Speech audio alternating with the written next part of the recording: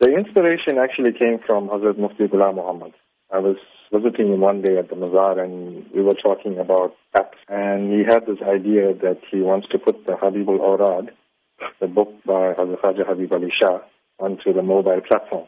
I thought, okay, instead of just having one book on the mobile platform, let's brand the app Sufi Sab. Let's put like the Sijra there, the Habibul Awrad, we'll add some surahs and maybe even add more Wazais and Duruds going forward. So we basically converted a book called the Habibul Awrad, which shows how to perform certain prayers and optional prayers and the methods involving them, and put it on the mobile platform. So what does the app offer? It's very easy. You just go, for the moment we have the Android version, you go to the Play Store, you download the Sufi Sab app.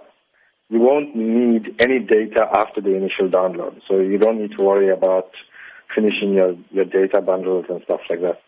Once it's downloaded locally on your phone, you can use it, and it shows you how to perform, like Fajr, for example, the morning prayer, how to perform the optional prayers.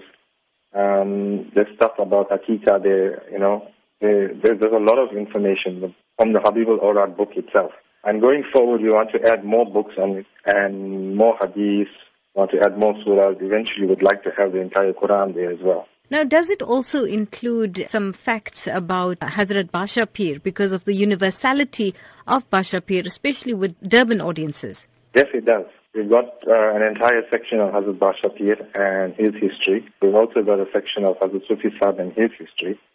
And like I say, going forward, there's going to be a lot more of information that's going to be valuable to everyone. So do you have plans for any other innovative apps in future?